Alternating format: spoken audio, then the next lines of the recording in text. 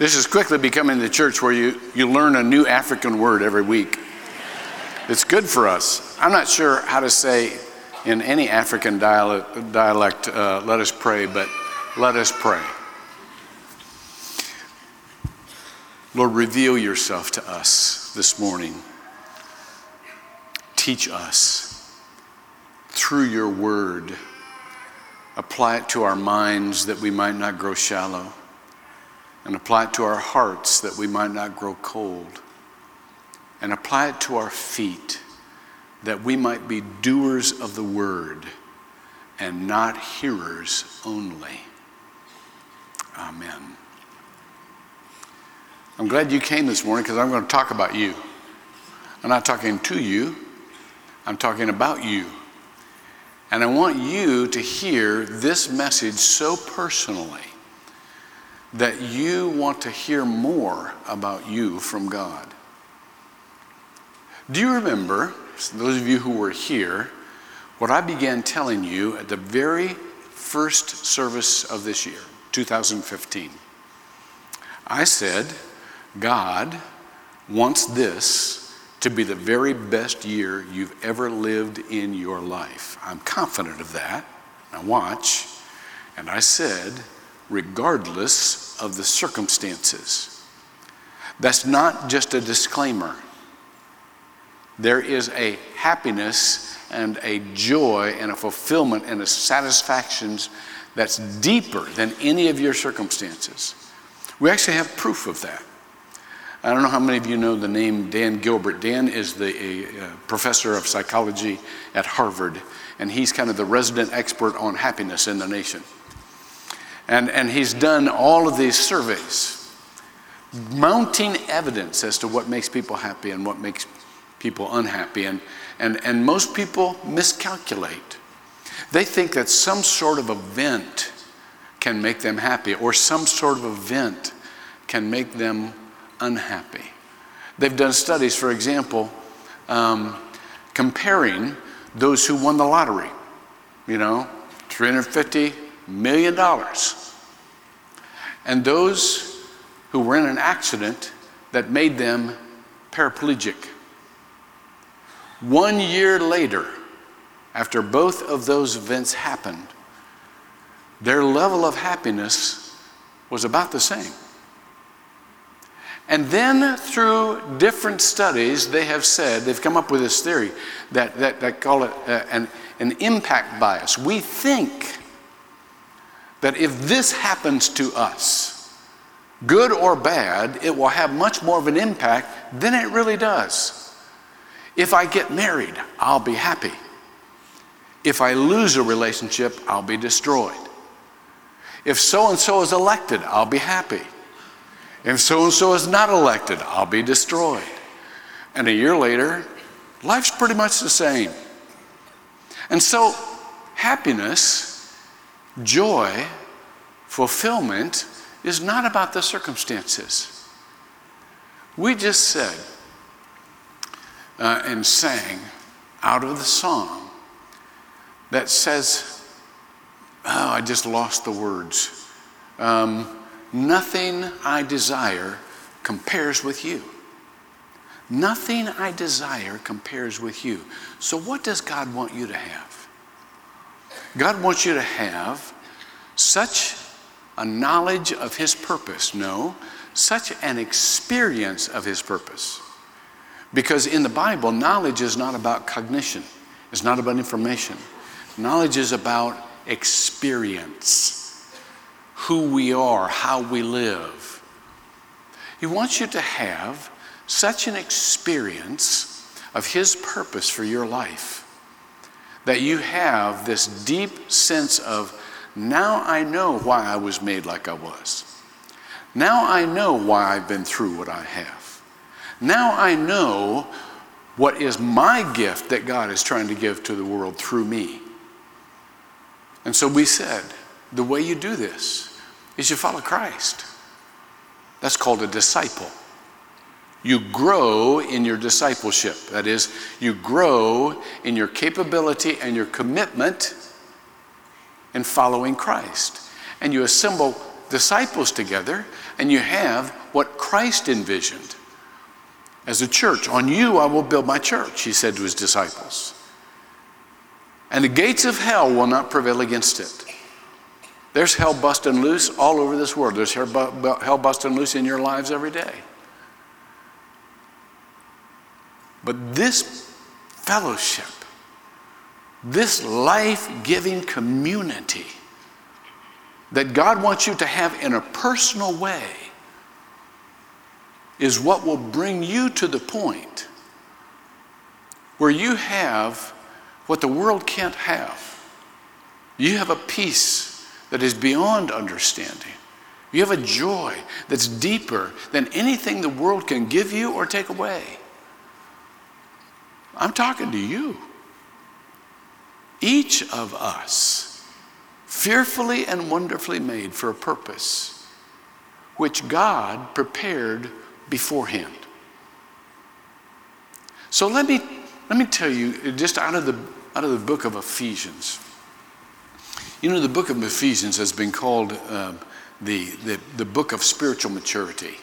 It talks about going on to maturity. And the first part of Ephesians talk about what God did for us. Talk about who we are because of the cross of Christ. It talks about God's grace that saves us, Ephesians chapter 2, verses 8 through 10. We are saved by grace. That's a gift. Saved by grace through faith. That is the gift of God. Not through works, lest any man should boast. For you were created in Christ Jesus for good works, which God prepared beforehand that you should walk in them.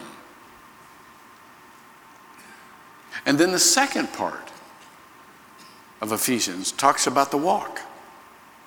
Because that's how you make progress, the walk. And so let me just start off with chapter 4, where it's talking about the walk. It says this in Ephesians chapter 4, therefore, I, the prisoner of the Lord, implore you to walk in a manner worthy of the calling with which you have been called. Two things I want you to notice there. Walk. How do you walk? Just take the next step. This isn't complicated. You just take the next step. I'm going to tell you just a little bit about this tipping point we're in. This is just to get us to take the next step. That's all this is. Now, what that implies is don't stay where you are. Don't stay where you are. C.S. Lewis once said, being a Christian is kind of like being an egg. You either rot or you hatch. Okay? You can't stay where you are. The world moves on. Things change. Relationships change. They either get better or they get worse, but they never stay like they are. And so you've got to figure out, how can I take the next step? Walk in a manner worthy of the calling to which you have been called. Every one of us is called. Called of God. Every one of us. Now watch what it says. When it talks about you, it's not just talking about you as an individual. The you here is plural. And so this is what Scripture is saying. I want each of you in the community which I gave you, that is the relationships that you have. I want each of you to make progress, and I want you all to make progress together. How does a group, how does our church, that has a role that no other church in this world can fulfill? We have a calling on our church that no other church in this world can fulfill. It's absolutely unique. How do we make progress as a church? We all take the next step together. And so that's why verses 2 and 3 are all about the qualities that will help us be a part of a group. It goes on to say, with all humility. That's part of what you need to maintain and improve a relationship. And gentleness and patience and showing tolerance for one another in love, being diligent to preserve the unity of the Spirit in the bond of peace. So what is God telling us to do? Saying, I want you to make progress. I want you, first of all, to understand that each of you have been called for a special purpose that cannot be done by anybody else but you. That's how sovereign and detailed our God is. And that's how much purpose and meaning each of our lives have. Nobody can do our part that God designed us for. We are called. It says in 2 Timothy chapter 1, verse 9, this is what it says. It talks about Christ who has saved us and called us with a holy calling. Now stop right there. Most people, when they become Christians, have all of their eggs in one basket, and that's called salvation. And we just want people to get saved, so they can go to heaven. Nothing wrong with that. But that's not the Bible's only concern. Saved us and called us. Our calling is of equal importance in Scripture. You have a holy calling. Please don't buy into the whole hierarchical church. Well, if you're a clergy person, if you're a minister that has been ordained, your calling is holier than everybody else's. No, it's not. It's just a different function. Your calling in your relationships is just as holy as my calling in my relationships. This isn't written to clergy. This is written to followers of Christ.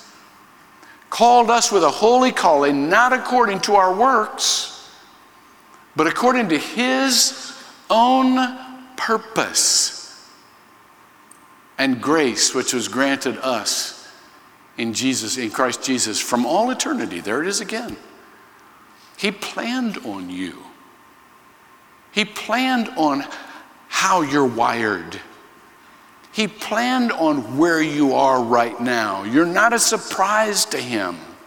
And you have a powerful ministry where you are right now. But it won't be powerful if you stay where you are right now. You have to take the next step. Each of us has to take the next step. And it's way more powerful when we take the next step together.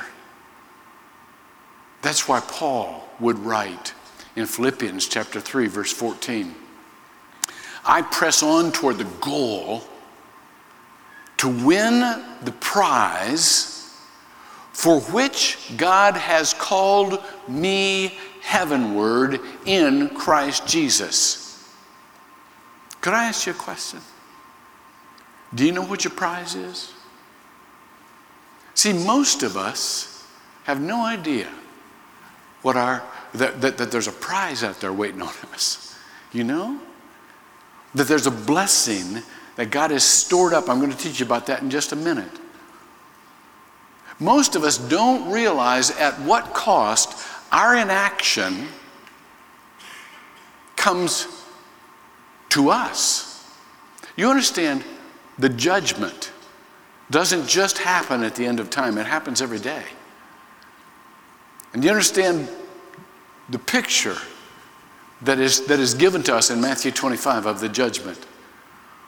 There's only one person who Jesus is really kind of ticked with.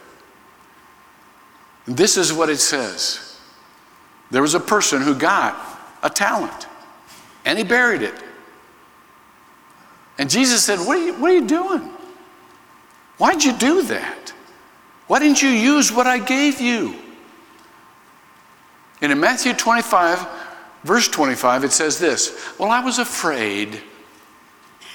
And I went away and I hid your talent in the ground. See, you have what is yours. See, I'm just giving it back to you.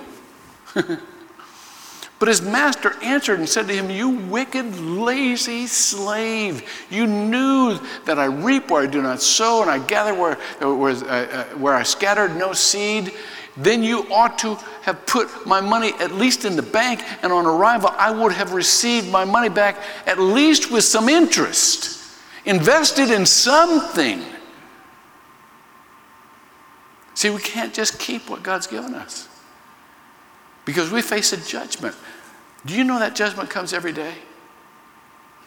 When we're too afraid to use what God has given us for the benefit and the investment in other people.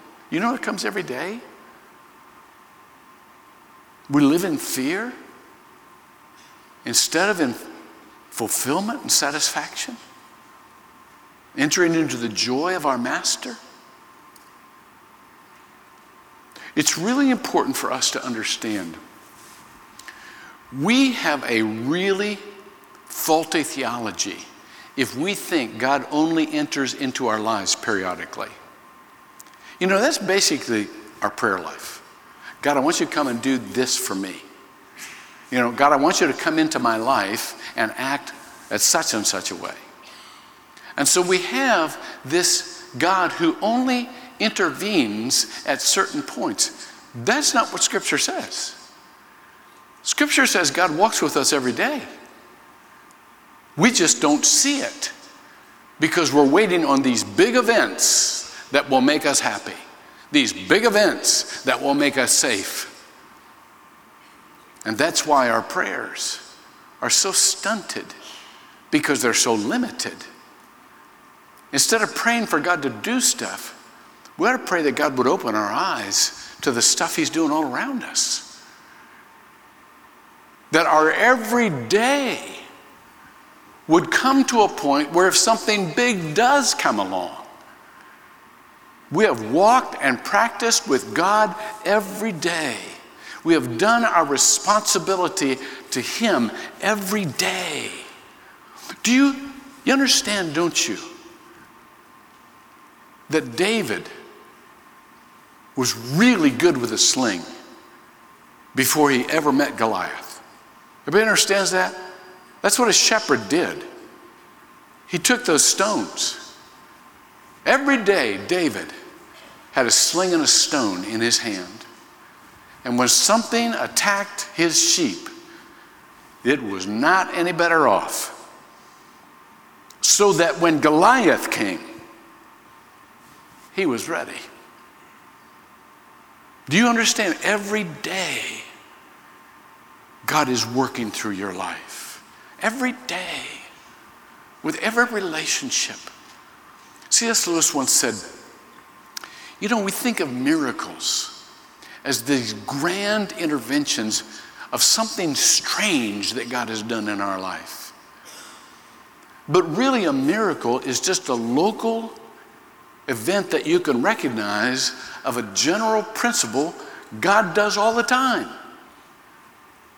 You think it was a miracle that Jesus turned water into wine at the wedding feast? Well, of course it was. But you understand, don't you? God does that every day. The water enters into the roots of the vine in the vineyard, and the water travels up and gives life and growth to the grape. And the grape, when it's harvested, eventually turns into wine. God turns water into wine every day, but we don't recognize it because it's so normal. You think it was a miracle when Jesus healed people. Of course it was. And every once in a while he does that. He still does it. But do you understand? You're here today because God has healed you every day. Otherwise, you'd be dead. There are 1,000 bacteria, viruses that are attacking you all the time. And God is healing you every day. So what should we look for? We should look for God to be working through us in our normal relationships every day, and that's how he creates the miracle of the transformation of our lives and this world. Friday morning, I was at a sheriff's prayer breakfast. We have this annually where the sheriffs and the ministers get together and we have a prayer breakfast, and so it's wonderful. We have such a great relationship with the law enforcement in this community. I mean, it's just absolutely wonderful. We're in this together. We are in this together. Both the city and county officials and the law enforcement and the churches and the all of the religious community. We're so in this together. I love this. But we have this prayer breakfast every year, and this year the guest speaker was this officer who had gotten shot at point blank range with a shotgun in his stomach as he was trying to protect this car dealership under attack from a gunman. And he was able to take the gunman out, but at this huge hole, and there was a 3% chance that he would live. 3%. And God spared his life. And when they called him up, and when we saw the video on this guy, you could see that he would be impacted for the rest of his life. He's had a stroke. He has a limp. And he got up, and he wasn't much of a speaker. And he didn't claim to be. He mostly just got teary-eyed, and he thanked God that he was still alive. And he thanked God for his wife and his 2 little girls that were sitting in the front table. He thanked God that he had more time with them. And he said, I don't know what people do without faith, but I know I couldn't do what I do without my faith. And then he just said, thank you. And he limped back to his chair, and that was it. It was one of the most touching talks I'd ever seen, because it wasn't graphic and spectacular. It was just a man thanking God for what he had. And in him I saw you. Because every day you lay down your life for others. Maybe it's not spectacular, maybe it doesn't get awards, but you lay it down for your family and you lay it down for your friends. And so many of you have been wounded because you have loved. And you know that's what love costs. But you wouldn't have had it any other way. And many of you will walk with a limp for the rest of your life. And God wants you to know that he loves you and appreciates you because you're doing what Jesus did. You're laying down your life for others who may or may not appreciate it. So I want us to understand that this tipping point that we're at for our lives and for our church isn't about some spectacular event. It's about finally understanding what God's going to do with prayer and finally understanding how God operates. When we pray, what happens? Well, it says in Isaiah chapter 46, verses 3 and 4, listen to me, O house of Jacob, and all the remnant of the house of Israel. That'd be us.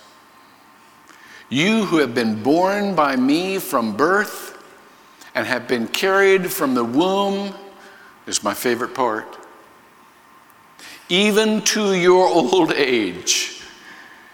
I will be the same. And even to your graying years, I will bear you. I have done it. I will carry you. I will bear you, and I will deliver you. God is saying that. I'm there for you every day of your life, and I want you to know it. And I want you to recognize it. I want you to feel my presence. And I want you to understand that I'm guiding your steps. You can make your plans. I'm guiding your steps. I want you to open your eyes. You think you're surrounded. You think you're in a tight spot. I understand. And every time I say this, I think back to one of my favorite scriptures in all the Bible, in Elisha. Remember this story in Elisha where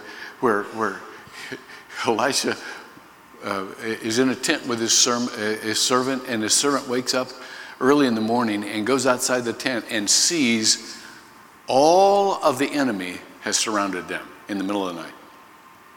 And he just wants to pass out. He just absolutely wants to, it's just like, oh, no. And so he goes into Elisha and he wakes him up. He says, I want you to come out and see it. And Elisha comes out, and you can just picture this. And Elisha looks all around and just starts grinning. And the servant looks at him and says, why are you grinning? Well, why are you smiling? And Elisha prays this. I love this. 1 Kings 6:17.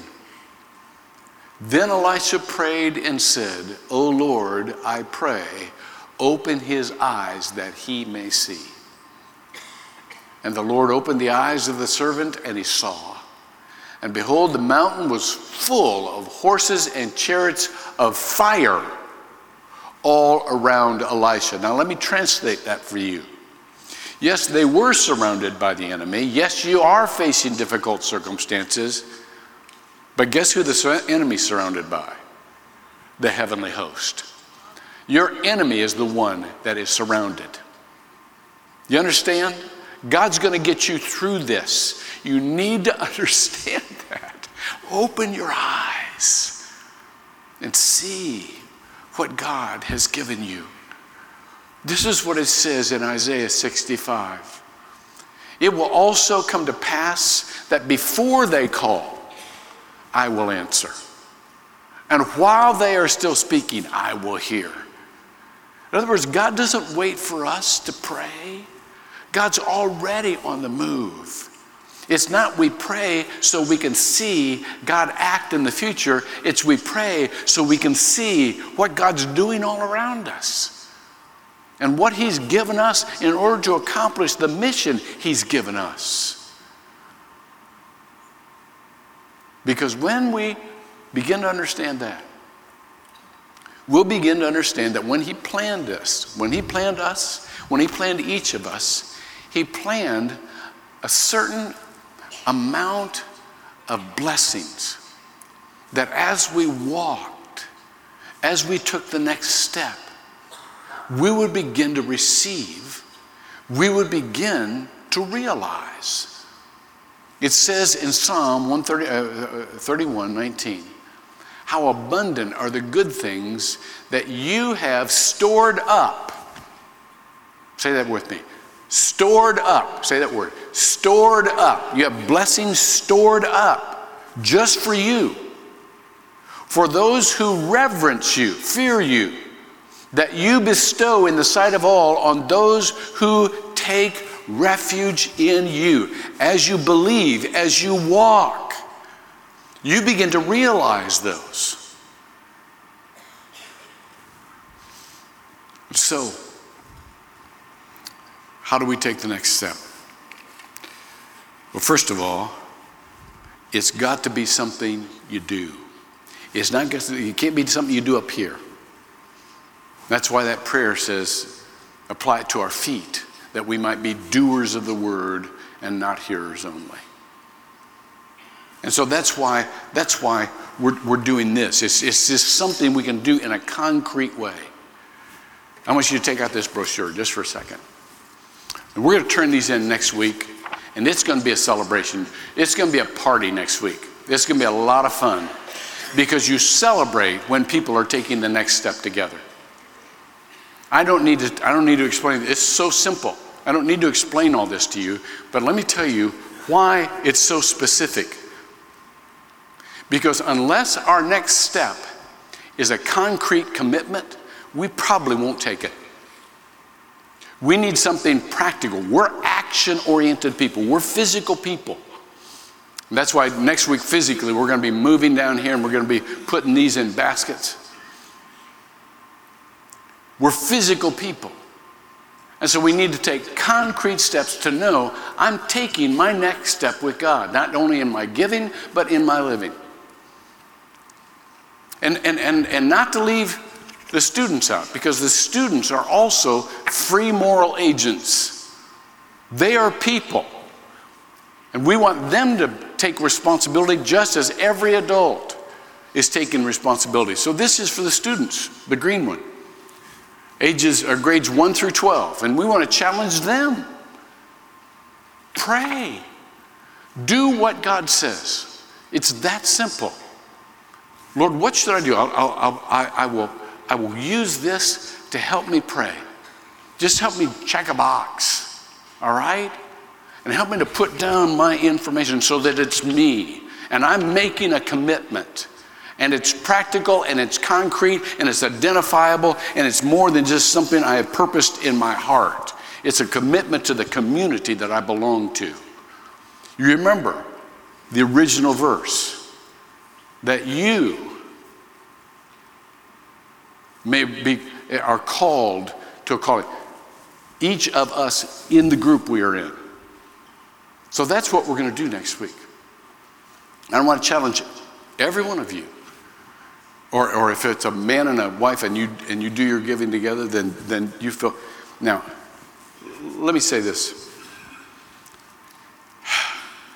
The church has so much bad baggage. And every time we mention money or action, recruitment of any sort, it's like, oh, here we go again, talking about money. I knew they'd get around to it. You need to understand this. The church is in great financial shape. This is not about money. But there's no way we can fully commit ourselves without a financial aspect to it. There isn't, because that's why we live. That's what we talk about. That's how we think. And so this is about our heart. Where your treasure is, there will your heart be also. That's what Jesus taught us. So this is about our heart. Having said that, some of you are in excruciating places right now. You're not getting any money. Those of you in incarceration, you haven't got any money coming in. So you go, what can I do with this? Pray. Do whatever God says. It's that simple. Some of you, I mentioned before the suffering that we go through. Some of you are in such a difficult time of life right now. You're just one big ball of pain. As a matter of fact, it's very hard for you to listen to anything I have to say. Because you want to, but everything I say reminds you of something else that hurts. And so you just keep going back to, listen, we don't do guilt here. We don't do pressure. We don't do anything. We're not trying to artificially make you do something for the institution of the church. But the reason this is important for every one of us is if you're in a place of pain, if you're in a place of poverty, you will stay there until you take a next step. You understand? This is about taking the next step to overcome the poverty you were in, to overcome the pain you were in. Somebody has said, if you're in hell, if you're walking through hell, don't stop. Because you'll just be stuck there. And we don't want people stuck in hell. We don't want people stuck in pain. We don't want people stuck in poverty. We don't want people stuck in unbelief. We want all of us responding to God, say, God, what's my next step? Lead me. I'll follow. That's why we're doing this. And then ultimately, we need to understand, even though as we walk into the future together, and this is going to take a while, but as we walk into the future together and you begin to realize how important you are for the mission God has for the entire world, how important it is that you gather around people who can speak into your life and pull out stuff you had no idea was there. As we form these personal churches, as you begin to realize all of this, here's what I hope all of us ultimately realize. Two things: how God acts and how important it is for us to glorify Him and Him alone. Here's how God acts. For all of us waiting for God to swoop down and be the star of the show, there are times when He does that, but that's not how He usually acts. I was listening to a tape the other day, one of my old sermons, and it had a reference. This is 25 years ago, to this Christian school that asked both Vernon and I to come out and do a devotional time. And it's very unusual, probably even back then for us to both go together, but apparently there was a reason for us to be there together. And so one of the things they wanted Pastor Vernon to do is to teach them to sing parts of Psalm 139. Search me and try me, O God, and know my heart. You've heard him sing that, right? It's gorgeous. When he sings that, I just want to melt. I just want to go, oh, that's all I need to, oh. And so he's teaching these school kids to sing. And I'm sitting there and I'm thinking to myself, Vernon, you've got this astounding voice. Sing out. I want them to hear your voice. I want to belt it out, Vernon. Come on. I need to hear your voice. Just belt it out. But he stayed underneath their voices the entire time. And I finally realized he was there for them. He wasn't there for him. He wasn't there to be the star of the show. He wasn't there to do a solo. God isn't here to do solos. The reason we don't see him more explicitly is because he's staying under us. He's lifting our voices. He's put in us gifts to distribute to the world. That's how he acts. That's who the Holy Spirit is. So many times, to hear him at all, you're going to have to listen really hard. You're going to have to notice more than ordinary, because God's not here to do a solo. And the second thing I want all of us to understand is this: that when it comes right down to it, for an eternity, our greatest moments will be spent in simply giving God the glory for anything he does. I know I keep saying this is about us realizing our purpose, but it's really about us realizing our purpose giver and telling him how important that is to us. Years ago, my stepfather, who, bless his heart, there was nothing extraordinary about this man. I love this man.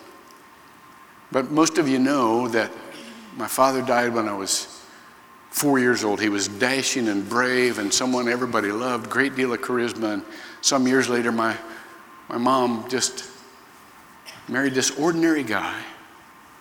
Everything about him was ordinary. He lived with his mother and a cat until he was 40 years old. Just kind of lived that kind of life, Totally dependable. He was a good Catholic man, but would never talk. Back in those days, you didn't talk about religion. Catholics and Protestants didn't, And so here he is. He's so weak. He's had strokes. He's in a nursing home. And I flew up to visit him, and I knew I wouldn't be there very long, and probably this would be the last time I got to talk to him when he understood what I was saying. He understood everything that was going on, but his strokes limited him to one word: He could only say right. That's the only word he could say.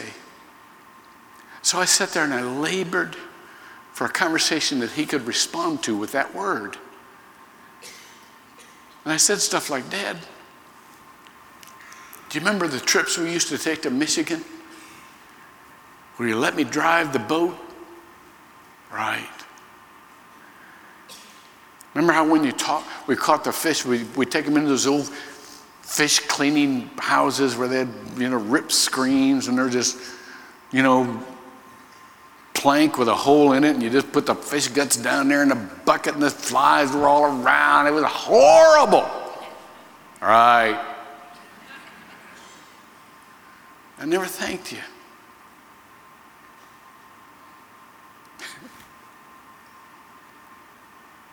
Remember when you'd go into work every day? My dad had one of the worst jobs.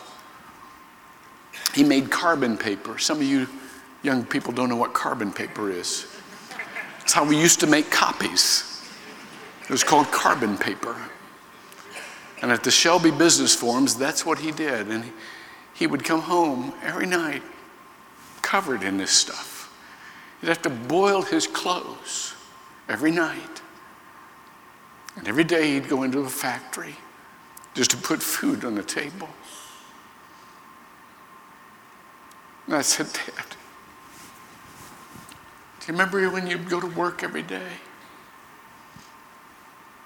And I used to think, how can he do that? How can he do that? But I want to tell you something. That's how I go to work every day now. I go in and I do my very best with whatever's there. And I learned that from you. And he said, right? And I said, Dad, I used to get up every once in a while of the night, and I'd notice you were ready to go to work, and you were having your breakfast, and you had your rosary out, and you were praying your beads. And we never got to talk about faith. Because in that day, Catholics didn't talk with Protestants, and Protestants didn't talk with Catholics. We didn't have a Pope Francis. We just had a giant chasm.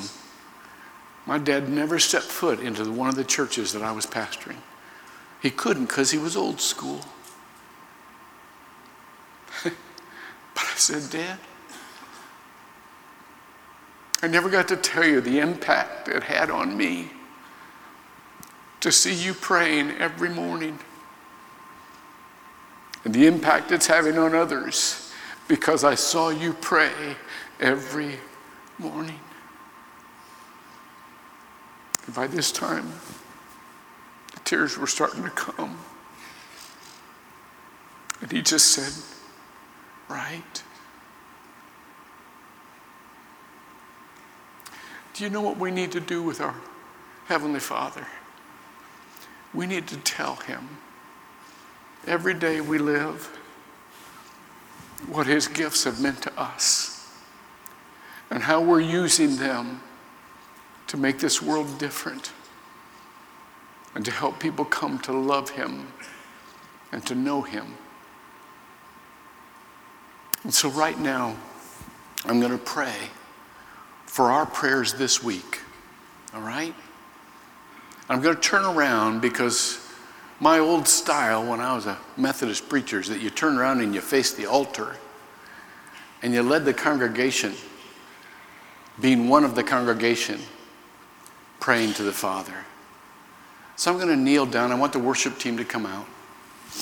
I'm going to kneel down and I'm just going to pray briefly that God will let us hear from him, each of us, no matter where you are, each of us. Let us hear from him this week so that we can take the next step. Please pray with me.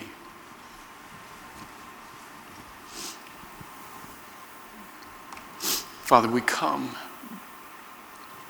because we love you, and we love you because you have first loved us. You had a plan for each one of our lives, and we know that you still have a plan for each one of our lives. And so this is what we ask. as we pray to you this week, and we say, Lord, give me an inkling of what I could do next. Give me an inkling of my next step of giving and my next step of living. And I pray not only for myself, but for all of my church family. We pray, Lord, that you will let us know what you personally want us to do by that inkling. And ultimately, Lord, we pray that all through this process, you will build our faith, because we want everything we do to be a part of following you.